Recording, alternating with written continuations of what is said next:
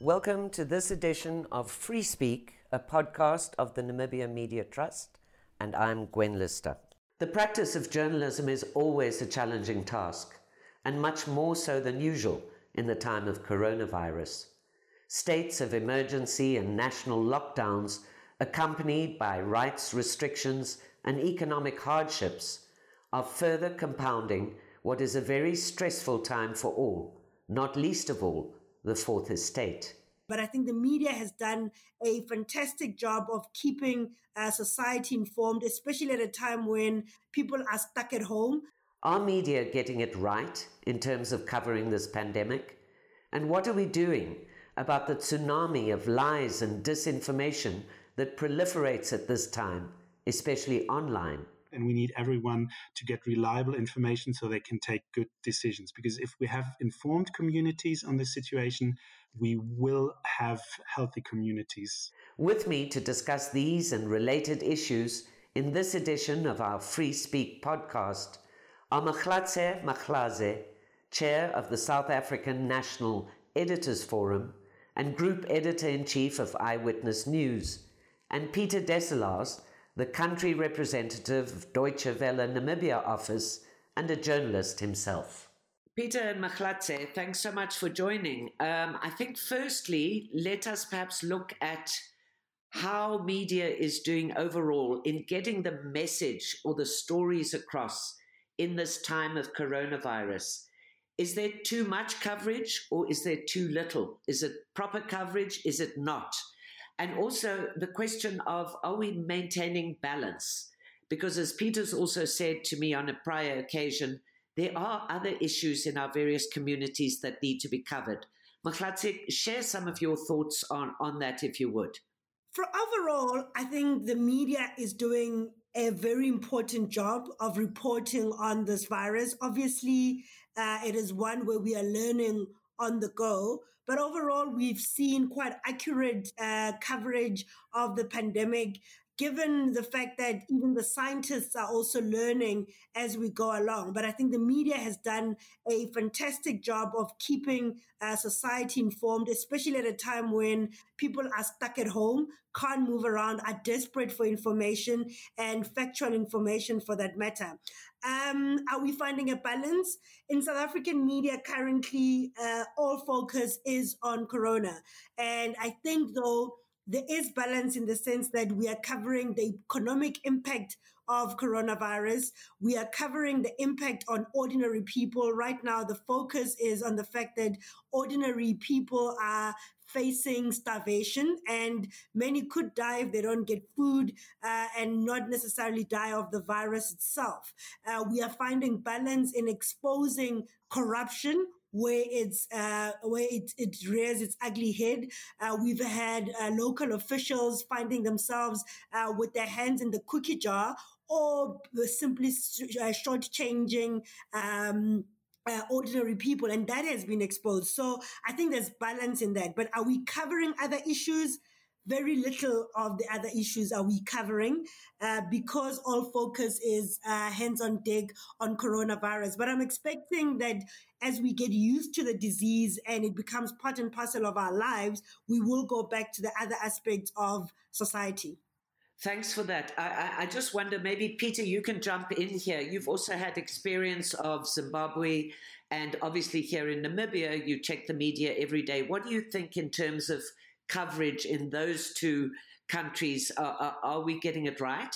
At the moment, most people have mainly the coronavirus pandemic on their minds, and especially with the lockdown in pretty much all Southern African countries, that is what people are struggling with. That is what people are thinking about. That is what people need information on.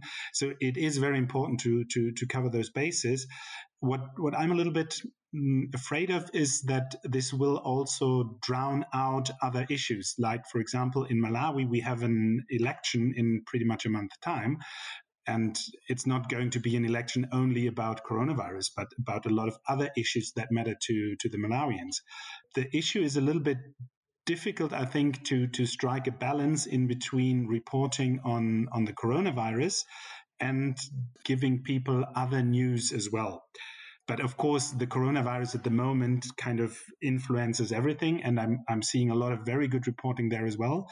Where I think where we still as media could do better is to develop more specific formats for different target audiences. I'm not sure how the situation is in South Africa, but I'm thinking especially about youth formats. I'm thinking about media for kids, because we have a lot of kids that at the moment find themselves in a very, very special situation, being stuck at home, not going to school, Yes. not going to kindergarten.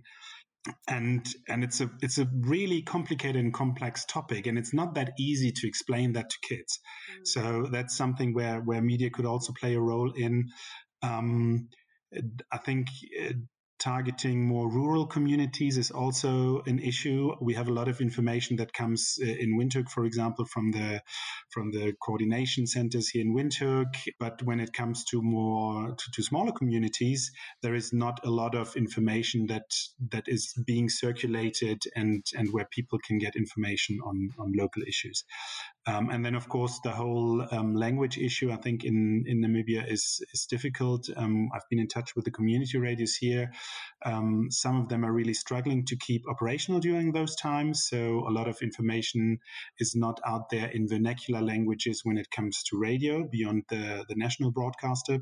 So I think there's still some parts that we can do. And I especially think that explaining the background is an important issue that we need to look into more. Yeah, because one of the issues is, of course, that Mokglatse also touched on that. The fact is that, you know, this is a new thing for everybody, this coronavirus. You know, we talk about even the scientists don't know how it started and how it spread, really, in many cases. So in terms of the media, it's also very difficult because we were expected to be scientists in a way as well.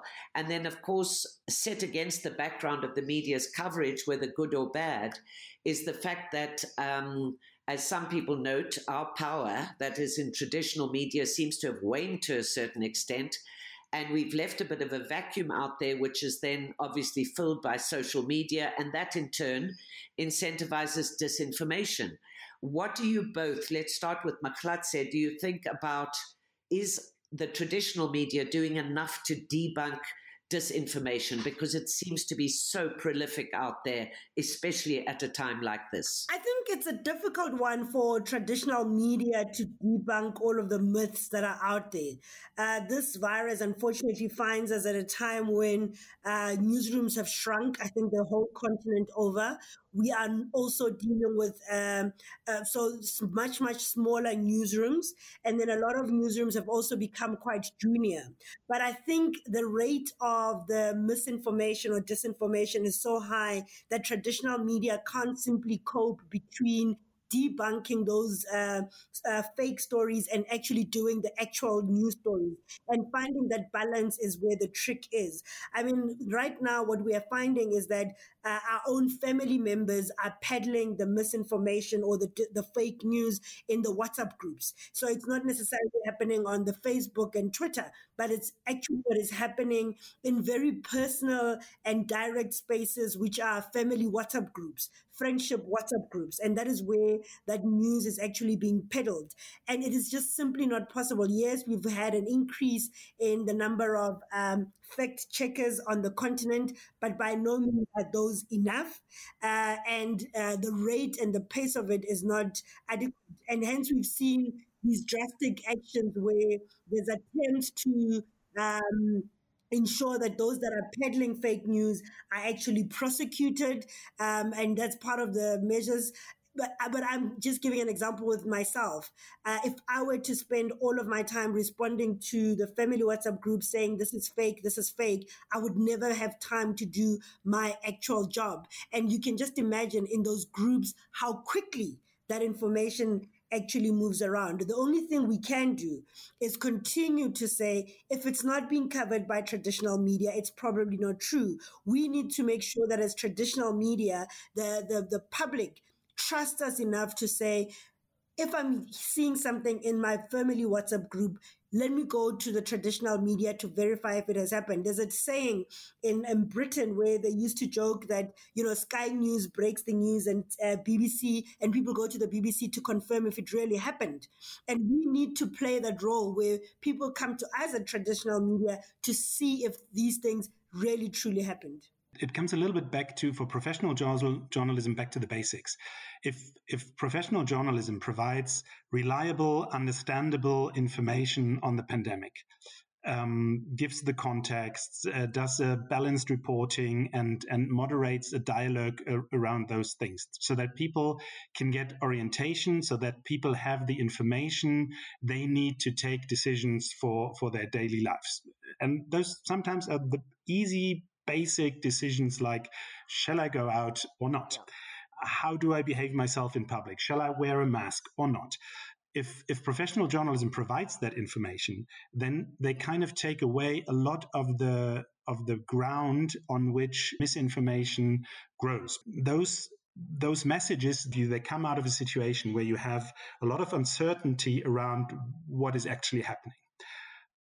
A lot of communication around the thing, but it's not always clear and understandable. So if we really, as professional journalists, put our energy together to provide that orientation, to explain the things properly, take the time to do that, then we take away a lot of the need of people to get that orientation or that wonderful cure that I have in my kitchen cupboard. And then I think the other part is cooperating with fact checkers and giving the fact checkers a voice, so that they can do their job in terms of debunking all those manipulative stories. And that can happen through corporations, or that can happen through telling people, if you encounter a story on WhatsApp and you're not sure if it's true, don't forward it. And if you want to check it, here's the fact checker website, and they do an amazing job in terms of verifying a lot of those stories. I think it's also a little bit about educating people on healthy media usage, because of course people being at home use a lot of WhatsApp and share a lot of things. And maybe our professional role is it also to explain what's happening there, and to raise awareness, not only for the hygiene things in real life, like washing your hands, but also on social media. Okay, but the other thing, Peter, also just briefly, Mahlatse, I'll address this to you. There's the issue, of course, of all this. I don't like the term fake news. I call it lies or disinformation. But the problem that we have with that has led our various governments, especially in the subcontinent, to criminalize this issue. And in other words, if a journalist publishes something that they honestly think is true, but it turns out to be false, they can be fined or prosecuted. In South Africa, it seems to be slightly better in that they have to prove the intent to deceive around the perpetuation or the spread of fake news. So to what extent is this, Mahlatse, providing a bit of a chilling effect on journalism, and especially investigative journalism at this point? And you raise quite an important one, because when we also first heard of criminalizing fake news, we were worried about what does that mean for media freedom. And we know that there are those in power and in authority across the continent who would love to have an opportunity to silence the media because of the critical reporting and exposing some of the weaknesses of those in power. And in South Africa, you are right, there has to be intent, but we have also made it quite clear that the self-regulation processes that have been in place do not then disappear because of these new regulations that are in place. We still maintain that we've got the Broadcasting Complaints Commission, we've got the Press Council, and those are still in standing. And we have, on our side, the conversation has been, when we do get things wrong, it is important that we act quite urgently to address it because of the implications it then has. Because we have then said to our member countries, let's make sure that we, A, get the stories to make sure that they're factual, but B, if we are found in a situation where there were editorial gaps, those get remedied as early as possible. But we have to worry that there will be those who want to exploit COVID-19 to silence the media, and we have to continuously push back in that regard. But we also know, using the American example, that when the American president is challenged and is finding himself unable to answer and does not want to be held accountable, he loosely throws this phrase around fake news and declaring journalists as fake news. And we, as on the continent, we should be wary and cautious and expect that we will get those Trumpism, if I may call it, on our shores. Yeah. And obviously, I mean, there's no question that the three of us will definitely agree that the role of journalism is really to disseminate reliable and high quality information at such a critical time in particular. But the issue is that often what we're dealing with here around COVID-19 or coronavirus needs a lot of explaining, doesn't it? Because it does require some sort of scientific knowledge. For example, we might say people need to wear masks. But on the other hand, there is a heated debate around that as to whether, in fact, masks help or don't help at all.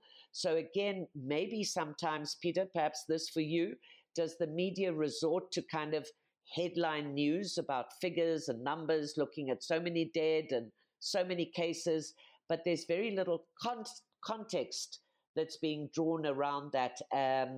What do you think?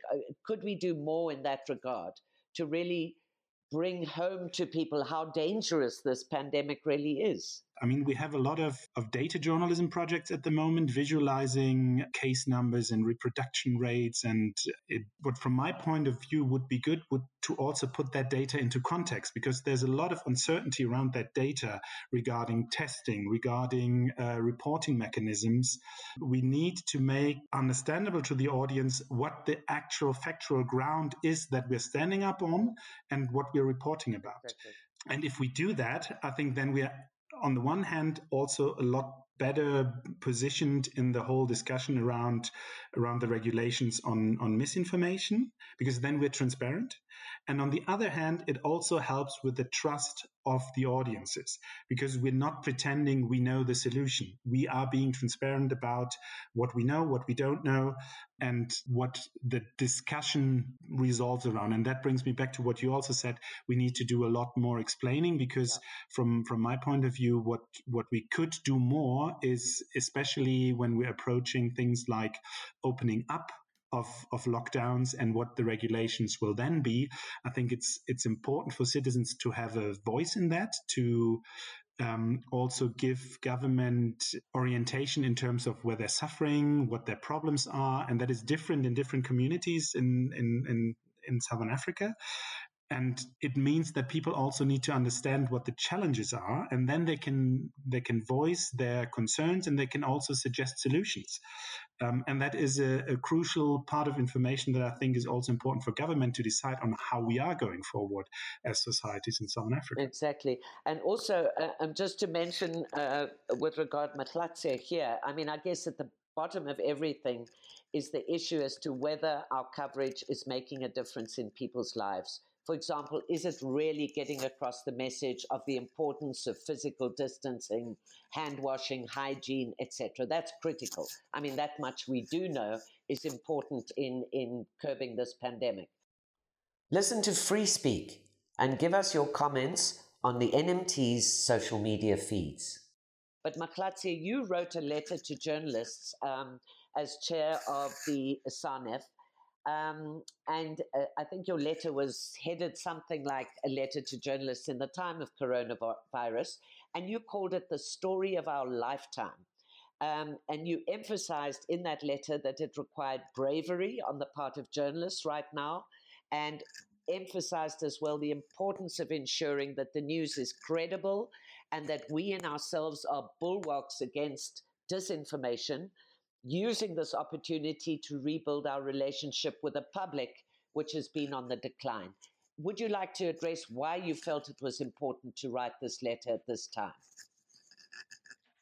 It was basically just from just interacting with my own newsroom and the nervousness of our own journalists and listening to them as we were about to face this disease. and obviously seeing the numbers in the Western world and worried about the impact if we're seeing what is happening in developed countries where systems are stronger.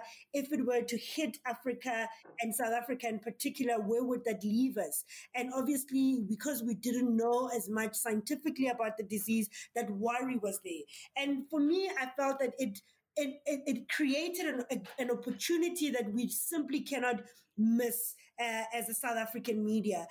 We know that the trust relationship has been declining, and it's not because of own goals scored by the media, but there has been a persistent and well-funded campaign to delegitimize traditional media, especially by those who were making front pages of newspapers and headlines of radio and television for corruption.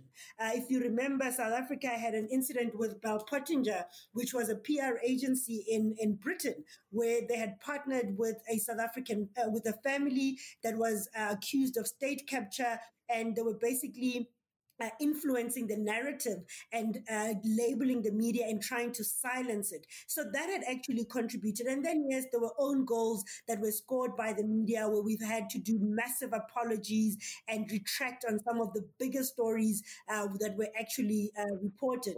And from where we're sitting, where South Africans were desperate for news and are stuck in their homes and don't necessarily have all of the answers, the media was then expected to play that critical role of keeping them informed. And obviously also in the face of fake news that is being peddled, people were going to look to us to basically know what is true and what is not. And the South African media, beyond the news media organizations, has really come to the party where they are running their own educational campaigns, where talk shows have turned into, they've got experts on air and audiences are able to phone in and ask questions. They've basically allowed the public in some of those radio formats to actually inform conversations that are supposed to be happening. We are seeing an unprecedented move where music stations that are usually very far from, the news and the political developments, basically sacrificing their hours to carry live when the president addresses the nation or the minister of health addresses the nation. And I really think that they've come to the party, and I'm hoping that, we are now providing a service for ordinary South Africans where they are seeing why we matter and why we are important. And that is important because, in the face of what we are facing, because I think another conversation is the economic impact on media houses. And that's Absolutely. a topic for another day. Absolutely. But at least we're beginning to see our value and why we matter in their lives. And when we say media freedom is your freedom, they are finally able to make that connection. And I think South African media has stepped to the party and are responding adequately. Yes, there have been glaring mistakes which have been unfortunate, but overall, they are taking seriously their role and why they're actually existing. Well, that's very encouraging because I find myself also being heartened when I hear that the Ethical Journalism Network says that in the UK, for example, more and more during the course of this pandemic, the public, they are turning to trusted journalists for information. And they're saying that, for example, TV news is up by 92% viewership over the same period last year. So I think that gives us hopefully a cause for encouragement that there can be a move back to the public away from the social media and clickbait, back to good and solid journalism. But let me come to this quote, which I saw somewhere, which is coverage, that is news coverage, walks a fine line between scaremongering and complacency, facts and uncertainty, science and politics. Peter, any comments about that? Yeah, I think the big challenge here is as well that a lot of the reporting that journalists have to do at the moment is covering, for example, presidential speeches, government information on lockdown regulations, etc. And it's good to cover those. But at the same time, it also means that you have to find a balance as well to how do you counter that with a critical analysis of the policies? How do you give people the background to understand how decisions are made, why they're made the way they are made, etc.? Which brings me back again that I think the most important thing that we can do as journalists at the moment is explain, so that people can understand what's happening, can understand why policy decisions are taken and how they are taken, and then can make up their own mind and contribute with their ideas and their perspective.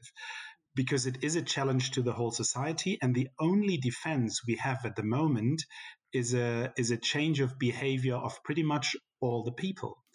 And that is not going to happen through fear, through regulation, or through anything else. It's going to happen because people understand that it is necessary and why it is necessary, and then people will change their behavior. And it doesn't really help that you can't see coronavirus. I think that all the time. It's so difficult to explain that complex thing that you can't see. If the coronavirus would walk around in the street, it would be so much easier to explain people why they should keep their distance, why they should stay at home. But it means that we have to really put our best creativity also to it, to explain the why and the mechanisms and how the whole thing works. I just wanted to add something there, which is quite thing, because we went through a phase where, as South African media, we were not happy with how the issue of corona was being handled, and we did quite a strong pushback, because what we were finding was that, there seemed to be should I say, an instruction that was sent out to say only the Minister of Health could actually speak on the matter, and health professionals couldn't speak. And we pushed back on it because we were finding that is trying to muzzle democracy and trying to muzzle other voices, because at this time, it's even more important to have critical voices or other voices independent of politicians. Yes, in our case, the minister is also a medical doctor, but we felt he was a politician nonetheless. And we needed to hear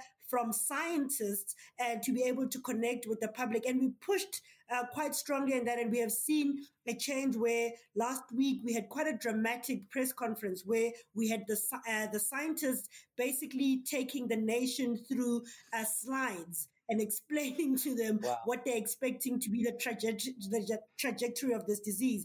And Peter is raising an important issue around, it doesn't mean because we need society to listen to government and respect the regulations that we then stop being critical and analytical of what government is doing. It's even more important that we continue playing that role as journalists across the continent. We have to question whatever decision, even if the broader public or the broader science community agrees with the government. Fine, let's put that on, but we still need to go to other independent sources to say, this is what the government has announced. Is this correct? Do you agree? That multiplicity of voices is quite critical. We don't always have to go to the politicians for the numbers. They have to give us access to even those that are advising them so that we can hear the scientific aspects of it and then critique it. And that's a very important issue you've just raised, Mahlatse, because in a sense, the dangers of centralizing information has become a problem here in Namibia as well. And it seems that government simply wants to control all the access to information. And we, at the moment, have a situation where private press, for example, or the independent press have been excluded from presidential press conferences on the grounds that there are too many media to observe physical distancing, but that means that only government media are present. So they're battles we will continue to fight, I think, all of us in the subcontinent, around that access and the importance of independent journalism so much at this time. Peter, you wanted to add? I'm particularly worried at the moment about Zimbabwe, where we've seen several arrests of newspaper vendors, several arrests of reporters as well. MISA Zimbabwe has very bravely fought with the Zimbabwe Lawyers for Human Rights to have a Supreme Court ruling now that the police can't arrest journalists anymore, but especially when it comes to covering also police brutality and such issues that the security forces can also use lockdown regulations to curb reporting. That is one thing that worries me. The other thing is the fact that some of the regulations is not very clear and could be misused. And the other part that as media we also have to look at is, understandably, during the coronavirus outbreak, some freedoms are limited. Freedom of assembly is the most obvious one. And that means that demonstrations are, for example, quite difficult to do at the moment.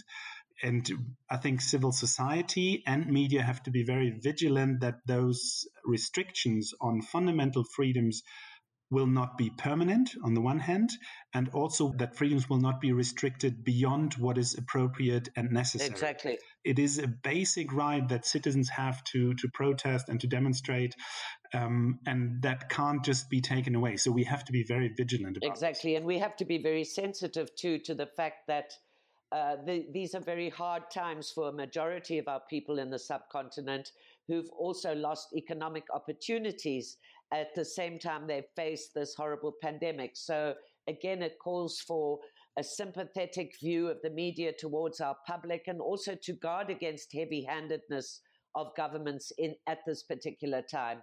In Namibia's case, our state of emergency is for 6 months. Our lockdown is only got another week and a half, 2 weeks to go. So the question is that you raised, Peter, and Mokglatse as well, are governments, to what extent are they going to continue with these restrictions even after lockdown has been lifted? I'm going to ask you both to just wind up with your last thoughts on the media, how we're doing during this pandemic, and how to take it from here. Mokglatse, last thoughts. My thoughts is that as the media and the continent, our role is more critical than ever. We have to make sure that all our editorial systems are in check. This is such an uncertain time that we have to ensure that all of our editorial checks and balances are in place, because of the power we hold and the dependence that we are seeing, that the audience are looking to us for answers and real answers. So let's continue working hard. Let's ensure that media houses are protecting journalists and giving them the necessary equipment to reduce risk as far as possible. But strength to all of my colleagues. Thank you very much, Mokglatse, and good luck to you in South Africa, and also SANEF, which I know is keeping a good eagle eye over what's happening in the media there. Peter, last thoughts from you. My thought at the moment is, I think what Mokglatse said is very right. We have a big chance here to rebuild trust of the people into the media. If we get it right and if we do our jobs very well and very properly.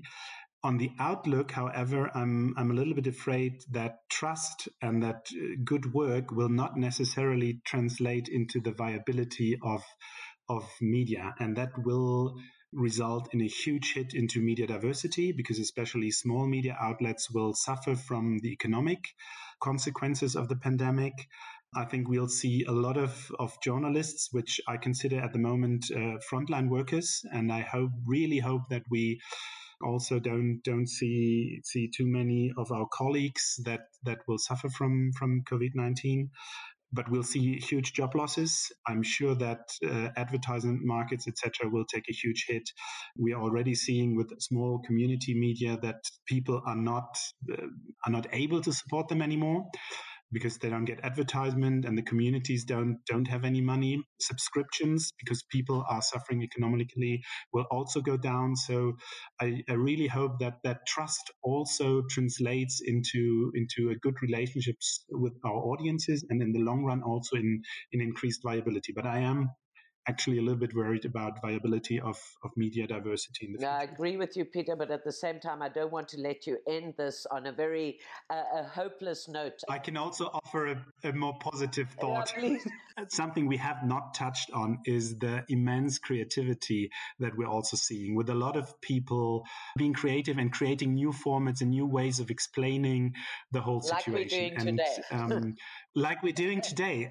But we're seeing a lot of podcasts. I've seen two, I'm not sure if they're Windhoek based or South African based, but there's two YouTubers that took the time to record. They're both apparently medical professionals to explain, flatten the curve, and all those things. And I think that is really great that people and media professionals really use their creativity to provide reliable, understandable, good information to the people, because that is what we really need at the moment. We need everyone to understand what this is about, and we need everyone to get reliable information so they can take good decisions. Because if we have informed communities on this situation, we will have healthy communities. I hope so, and that the creativity, innovation, and adherence to ethics will get us out of the doldrums. We all hope so. Thank you guys such a lot.